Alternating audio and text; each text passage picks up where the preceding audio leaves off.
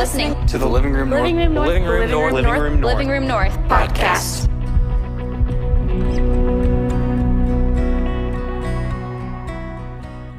As Ryan said, my name is Julianne, and I am super excited to be here. Very nervous, as he said. It's my very first time ever speaking, but I'm really excited. I feel like he downplayed one of the things he said about me. He called me a small group leader. I am, but I personally feel like I'm a small group leader to incredible freshman girls right here. Super lucky, super blessed. And he said I work here, and it's a super great job, but another fun fact about me is I love football. I know that's a very weird random fact that I just want to talk about, but it's true, and I love football from a very young age. Honestly, I had to kind of learn to like football if I wanted to talk to my dad or my brother from the months of August to January. So growing up, I just learned about football, and it turns out I really loved it. We also had 2 season tickets to the Falcons, and so we're a family of 4, so we can all do the math together, and that means 2 people are not going to the Falcons game whenever we have a Falcons game football. And so my brother and I decided every Sunday we would just have a battle royale. We were just gonna attack each other until one of us got to go.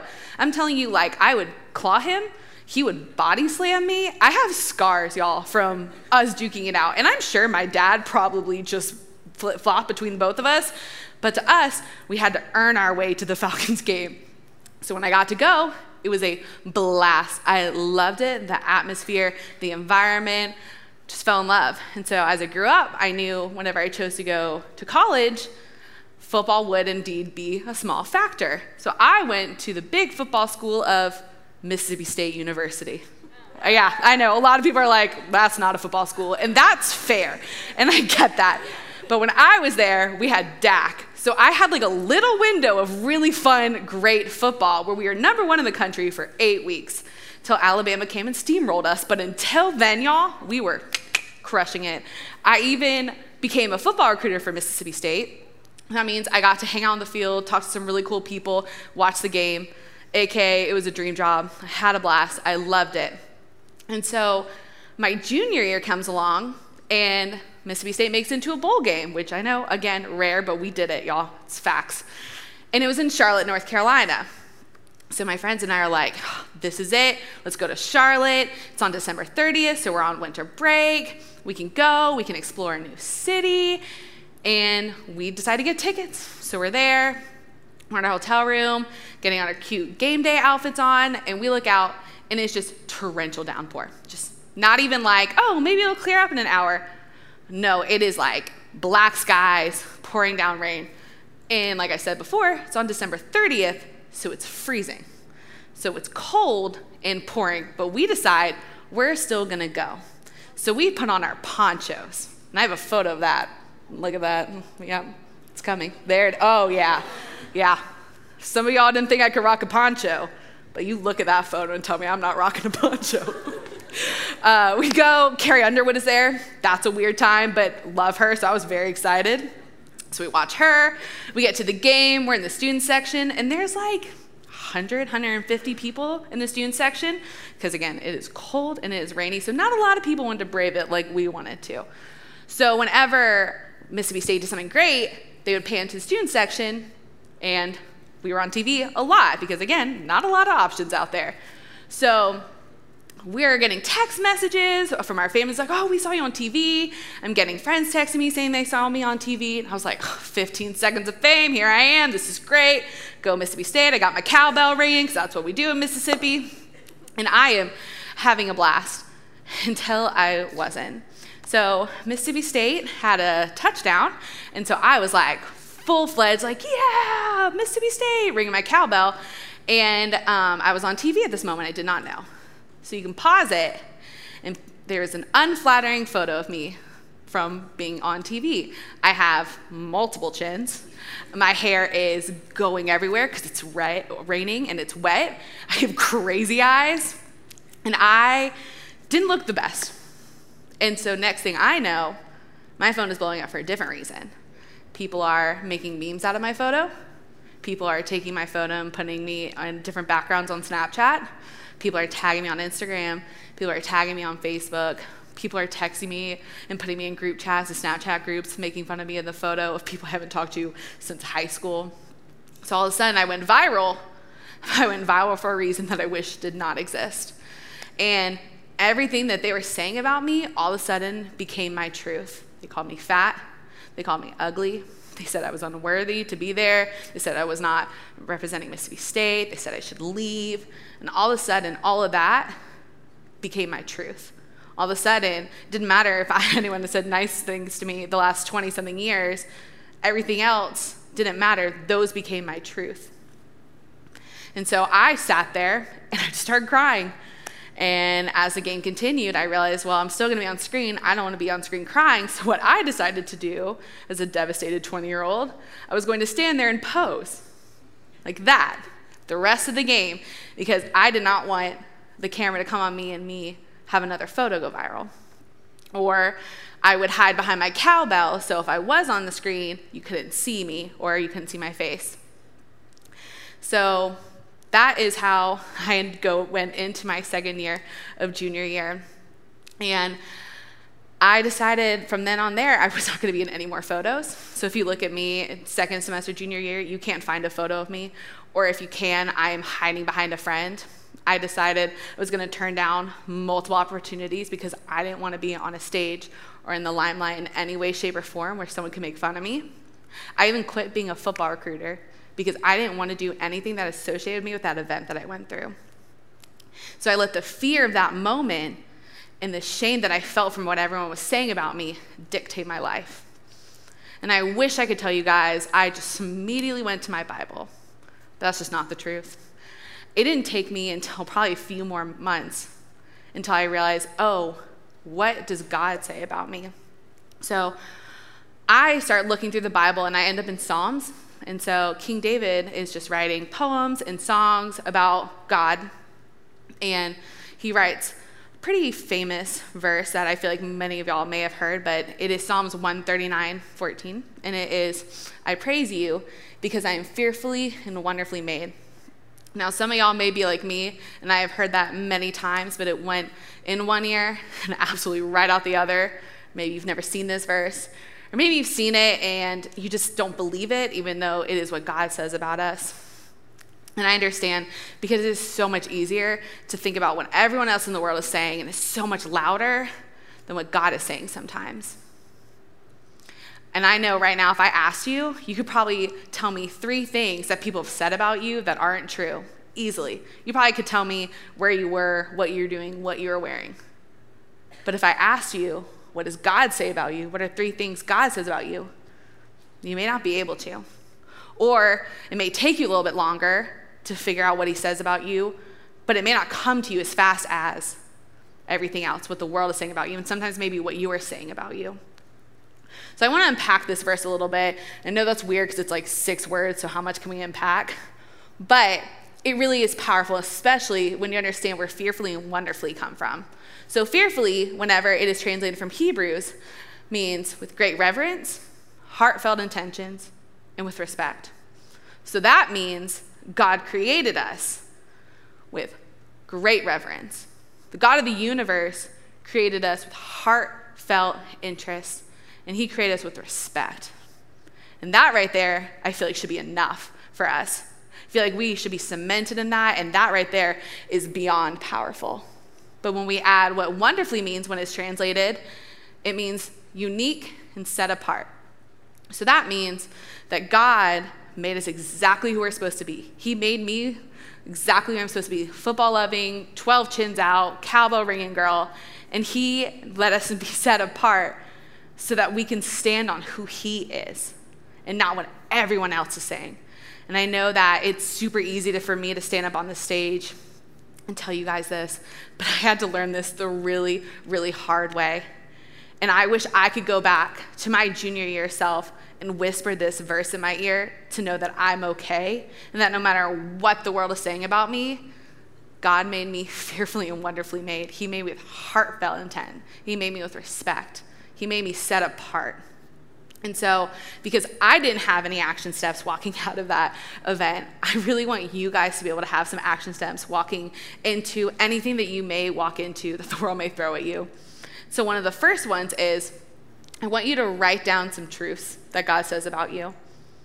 I want you guys to write down that you're fearfully and wonderfully made. And I want you guys to write down affirmations about yourself. I want you guys to write it on your mirror. I want you guys to get sticky notes and put it in your car. I want you guys to put sticky notes and put it in your computer so that when the world is telling you something about yourself, you can combat it and be like, no, that's not true. You know why? Because God made me, and he made me with great reverence, and he made me unique, and that's all I care about, and that's the only ground I need to stand on. Another thing that I think you guys should try to do is find accountability. And so what that looks like is find a friend that you can go to and be like, hey, I'm telling this about myself, and I know it's not true, but right now it feels like a truth. So I need you to be able to tell me that it's not true. Have a friend that can pour into you and love you and remind you who you are and whose you are. I have a friend who does this so well to me. She has an affirmation calendar as her background on her phone. And so she'll text me affirmations in the morning, and it's great. I'll wake up, and it's like, you're blooming right where you are. And it's like, yes, I am. I am blooming. So it's great. Get a friend that can just do that for you. And the third one, ask God to remind you for who he says you are. And that looks like honest and open prayer. That means it's okay to shake your fist and yell at him, because I know I did. God and I had a lot of time together. I had to get a lot of anger out that I directed directly at him, and I was crying, I was screaming, and you know what? He took it. He still loves me. And I think that sometimes he's okay with, or he's always okay taking our anger directed at him, because he just wants us talking to him. That means we're inviting him into the conversation. And I know when I'm not talking to him, that probably means I'm not listening for him. So if I'm talking to him, even if it's yelling, crying, that means that I will also be listening for him. And that's a really, really big. And I think that those, hopefully, action steps will help you guys walk into some maybe potentially hard situations, because the world can be really hard, and it's really, really good at knocking us down. And I know if Ryan had asked me to stand up on this stage 5 years ago, I would have said no so fast. Wouldn't even thought twice about it, y'all, because I wouldn't have been able to stand the thought of me standing up here and someone being able to point out a flaw that I had, or someone pointing out anything that I could nitpick about myself, or someone taking a photo of me and me looking at it and be like, oh, I look fat, or oh, I look ugly. I couldn't do it, but now I can. And that's because I believe what God says about me over what everyone else may say about me, whatever untruths I may hear. And I even looked for the photo for y'all, because I didn't think it'd be fair if I stood up here this whole time and talked about a picture that really dictated a lot of my life, and I can't find it. I even downloaded Twitter to try to find it, y'all, and it doesn't exist anymore. A picture that dictated so much of my life doesn't even exist anymore. Now, I don't know what your picture is. I don't know if it's something that someone says about you. I don't know if it's an action that you keep getting brought to you, or an action that is constantly associated with you. I don't know if it is some negative self-talk that is on repeat in your brain over and over and over again. But what I do know is that God loves you, and that God made you fearfully and wonderfully made. And that is the only opinion that should ever matter to us. First of all, if I haven't met you, my name is Jesse. I work here at Brownsbridge. I wasn't planning to say this, but I need to say this. I'm so thrilled about the family environment that y'all have. Like, this is so special. And what Ryan does to set this up so well, like, him and his team, they love and care about y'all so much. The prayer that was prayed over you guys tonight was so intense. So I just wanted to say that. I'm so thrilled to be here. First off, I'm not here to teach or preach to anybody tonight. So as Ryan set us up, I'm here to simply impart a little bit of my perspective on my college experience, one particular thing that plagued me at my time in college, and then one tool that helped draw me out of that in college and beyond.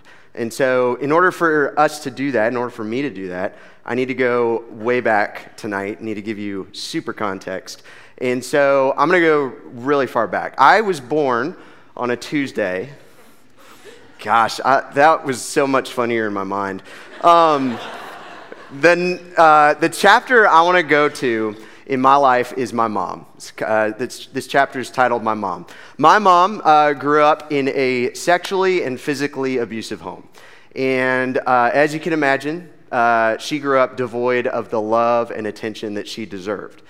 And so, fast forward to my childhood, and my childhood was plagued with a lot of the consequences of that abuse.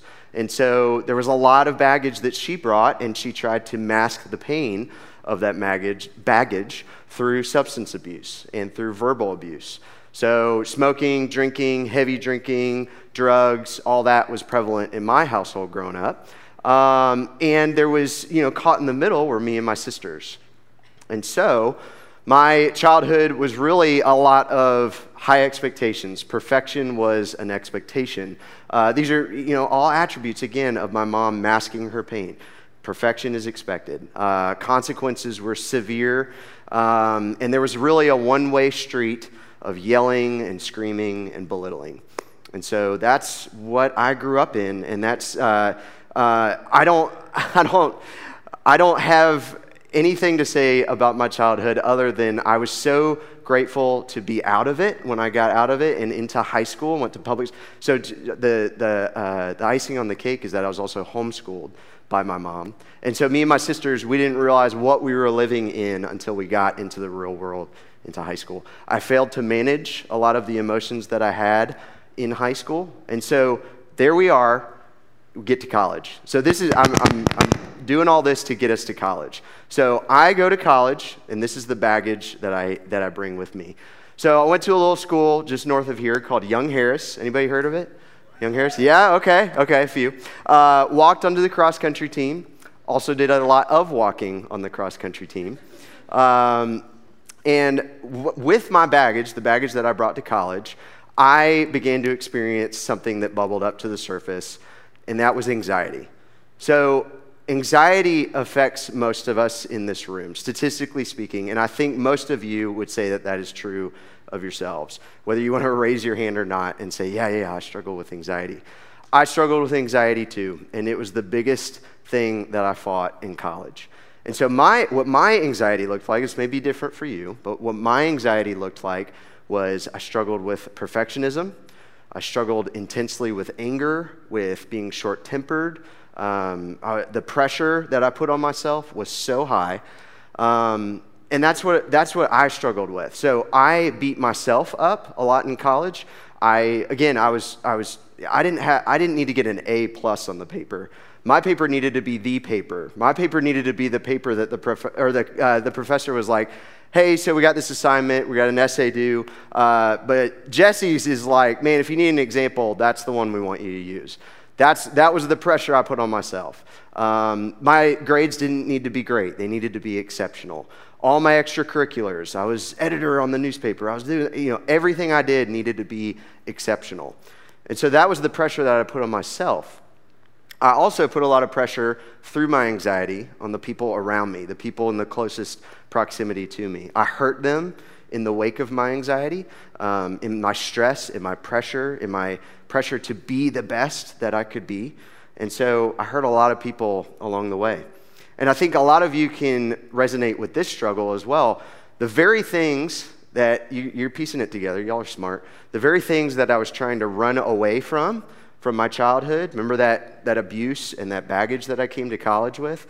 The very things I was trying to run away from, the anxiety, the pressure, all of that, the perfectionism, those are the things that actually caught up with me and that I struggled with the most. And so if I could go back and write myself a note, I would not write myself a note and hand it over. I would write myself a note and slap myself in the face with it. And the note would simply say this. It would say, zoom out. Zoom out. It would say, zoom out, because I wanted to zoom out. If I could go back and tell myself anything, it would be zoom out so far that you begin to lose sight of your anxiety that is plaguing your life and start to see others, start to love others, start to focus your attention on others. I learned that when I zoomed out far enough to start loving others, I began to reduce my anxiety. So loving others requires selflessness. We know that. Loving others requires humility. But to love others really well requires a thing called empathy. Empathy starves anxiety. It starves anxiety of the oxygen that it needs to grow. And as I went along in college and in my post-college days, I learned that in order to starve my anxiety, I need to learn and practice empathy. Y'all, as I said, are way smarter than me, and so you don't need a definition of what empathy is. But an illustration that helped me a lot with empathy in terms of my anxiety is this one, and it's on a tennis court. Anybody play tennis in here? Anybody? A couple of people. Okay, all right. So, but most of you are familiar with tennis, hopefully. If you're not, it's like large ping pong, right? So, anybody know what this is? This is a tennis ball machine. Does anybody know what the technical term for this machine is? No? Okay, it's called a tennis ball machine. Yep. So the purpose of the tennis ball machine is to lob tennis balls to the other side, and it's there for you to practice, okay? So you're on the other side, and you're receiving all the tennis balls. And if you notice, the tennis ball machine has absolutely no regard for the return. The tennis ball machine does not care what you do with the ball. The tennis ball machine is simply sending the ball over to you, doesn't care what you do with it.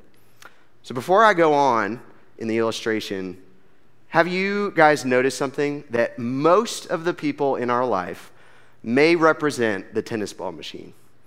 Most of the people in our life lob stuff at us, pieces of themselves, how their weekend went, their thoughts, their emotions, their beliefs, their convictions, with no regard for the return. They don't pause long enough to sit and listen and internalize what we have to say. They're not curious about our rebuttal, and they don't wait long enough to hear what's on the other side of the net.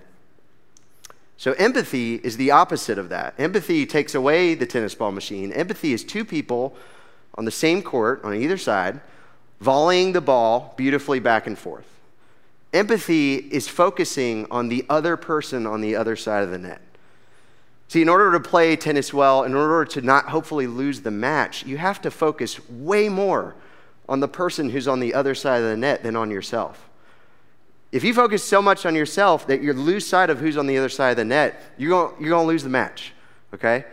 You got to focus on who's on the other side of the net. You got to focus on their footwork. You got to focus on how they hit the ball and where they are and where you think they're going to be. You have to focus on them. And when we focus on them, when we zoom out, when we start to think about others, when we start to focus on others, what do? We lose sight of ourselves. We lose sight of our own anxiety. Jesus had a thing or two to say about empathy. In fact, Jesus said, hey, Old Testament, there's like hundreds and hundreds of commandments. New commandments, 2. You guys seem pretty straightforward, so I'm just going to give you 2 commandments. And so one of the 2 commandments that Jesus gave us contained empathy. It says, love your neighbor as yourself. All the law and all the prophets hang on this. Paul, the author of the majority of the New Testament, y'all know Paul, he took it a step further. And he said, for the entire law is fulfilled in keeping this one command, love your neighbor as yourself. And then one more time, he steps it up and he says, in humility, value others above yourself. Value others above yourself, not looking to your own interests, but to the interests of others. So I now have 3 kids. If we could throw that up. Yeah, my 3 kids. On the left is Braylon. She's 4. And then on the right is Liam. He's 3. And in the middle is Colin, and he is almost 2. And then we're expecting a 4th in May. So, yeah, we've lost our minds completely. And then there's Kayla, my wife, my beautiful bride. Can we give it up for Kayla? Kayla's in the back. Kayla is the kindest and actually most empathetic person that I know, and she's taught me so much about empathy. She didn't know I was going to say that, so she's going to hate me. But one thing that Kayla and I have learned so far as very young parents, we do not know what we're doing. We have 3 going on 4 kids, still have no idea what we're doing. But one thing that we've learned and one thing that we've employed so far is we've started to stop asking our kids, what do you want to do when you grow up? The quintessential question, what do you want to do when you grow up? What do you want to do? What do you want to do? And we started trying to ask them, what problem do you want to solve when you grow up? What problem do you want to solve when you get older? And you guys are smart. You're going to notice the difference. What do I want to do when I grow up? What do I want to do when I grow up? What problem do I want to solve when I grow up? What problem do I want to solve? There's me, and then there's we, right? So that's what empathy does. Empathy gets me outside of that into we, okay? So when you zoom out, you start to go, wow, I don't have to figure anything out. I don't have to figure out what's my job, what's my career, what's my major going to be. I don't need to figure everything out for me. When you start to zoom out and use empathy, you start to realize that there's a bigger broken world out there that could use our help, that could use your help, that could use really smart people's help. And you can use your gifts and talents to help fix this broken world through something called empathy. And so when you zoom out, when you look at the bigger picture, you start to forget about your own perfection, your own brokenness, your own anxiety. Okay, just like the tennis analogy, you start to focus on others and you start to lose sight of your own anxiety. You start to starve it of that oxygen. So that's what we're talking about tonight. And I've got a really close friend. Many of you may not have heard of him. His name's Barack Obama. And he has something to say about empathy. So he said, we talk a lot in this country about the financial deficit. I don't think we're talking enough about our about our empathy deficit. What he meant there was we have a severe empathy deficit in this country. And as you go on in life, you're going to learn that empathy doesn't get easier, it in fact gets harder. After college, there's no more requirement to go and serve the community. Nobody's going to force you to care about anything or anyone. Not only that, but we live in a culture that discourages empathy. We live in a culture that says you better be right, skinny, you better be young, you better be smart, you better be entertained and safe. And at the end of the day, if I've thoroughly confused you about empathy, author Bob Goff has something to say about it. He says, love is never stationary. In the end, love doesn't just keep thinking about it or planning for it. Simply put, love does. Love does. If there's one thing that I've learned since being in ministry is that empathy doesn't require having all the answers. In fact, empathy only requires a willingness to sit and to stop and to listen and to care. Theodore Roosevelt, I didn't know that he said this, but Theodore Roosevelt once said, nobody cares how much you know until they know how much you care. Nobody cares how much you know until they know how much you care. There are 3 areas of our life, 3 areas of my life that could use a lot more empathy. Number 1, we could use a lot more empathy in our conversations. So instead of being the tennis ball machine, lobbing our stuff to the other person, we could use a lot more of thinking about the other person on the other side of the net. And when we do that, when we pause and internalize what's going on the other side of the net, we start to lose sight of the anxiety that's raging inside of us. And when we do that, we starve it of its power. Number 2, we could use a lot more empathy in our actions, in our behavior. My dad used to remind me that nobody likes to hear a skinned knee story when they're down with a skinned knee. That's not going to help your pain. I don't want to hear about your dumb story about 2 years ago when you skinned your knee. I just skinned my knee right now. And the point is empathy is saying, oh my gosh, I'm so sorry that happened. Let me run and get an ice pack. Is there anything else I can do to help? Number 3, we could use a lot more empathy in how we spend our time. When you take away the 24 hours, there's 24 hours in a day. When you take away the time needed for sleep, needed for school, needed for some of us work, needed for studying, needed for extracurriculars, we take away all that time, there's very little and very precious time left in our days. And statistically, every single person in this room, me included, spend about 4 hours of that little time left on ourselves. We spend 4 hours on average a day on ourselves. And I'm trying so desperately to volunteer in my community more, to pay more attention to my wife, to pay more attention to my kids, to pay more attention to the other person on the other side of the net, because that's going to help starve my anxiety. And that's how I want to use my time, my limited time every single day, to help starve that anxiety. And so I have learned that I cannot release my anxiety without empathy. That's just what I've learned, and I hope that's helpful for somebody in the room tonight. I can only get rid of my anxiety with empathy. I can only have empathy by listening. I can only listen by being curious, and I can only be curious by being humble. And C.S. Lewis, a lot of y'all know this, but C.S. Lewis said, humility is not thinking of yourself, not thinking less of yourself, but thinking of yourself less. And that kind of bleeds into empathy, doesn't it? There's a philosopher, I'm not going to try to pronounce his name. All of you probably know who it is. He said, I think, therefore I am. I think, therefore I am. And unfortunately, there's some truth to that.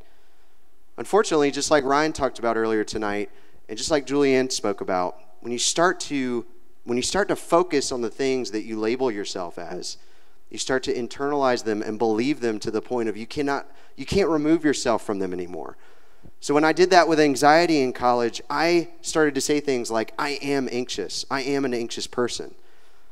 And instead, when we practice empathy, when we are so confused with who to love, or when we're so infatuated with who to love and how to love them well, we begin to starve ourselves of the anxiety that's robbing us of an identity with God. And so we start to say things like, I'm managing the anxiety in my life. It's over there. I've distanced myself from the labels in my life. And when we are less focused on ourselves and more focused on others, we start to climb out of this deep pit that I called anxiety in college. And we're using the ladder of empathy to get us there. When we zoom out far enough to where we're so focused on the person on the other side of the net that we begin to lose sight of our own anxiety, we starve it and rob it of the power that we give it. And again, I just hope that this was helpful for maybe one person in here. This is not prescriptive. This is just trying to be helpful. So I'd love to pray for us, and then Ryan's going to come up and close us out. Heavenly Father, thank you for Evie and the words of truth that she spoke over us. You are a good, good Father. Thank you for Julianne and her courage to share some really raw, real stuff. Thank you for the words of truth that she spoke. Thank you for this place that we can call home, this group of people we can call family. Thank you for leaders who encourage us to be real and raw and honest with us in a safe space. Thank you for our leaders who love us and sacrifice for us and pray for us all the time. Thank you for this place. Thank you for giving us the ultimate example of empathy. Jesus Christ came down and made himself just like us and gave us all the same weaknesses and all the same temptations and all the same desires, every single one of them that we feel, so that we can't look at him and say, you don't know how I feel. You can't empathize with me. Jesus did that for every single person in here. Thank you, God, for that. Thank you for Jesus. Thank you for you as our heavenly Father. Thank you for this place. We love you, Jesus. In your name we pray. Amen.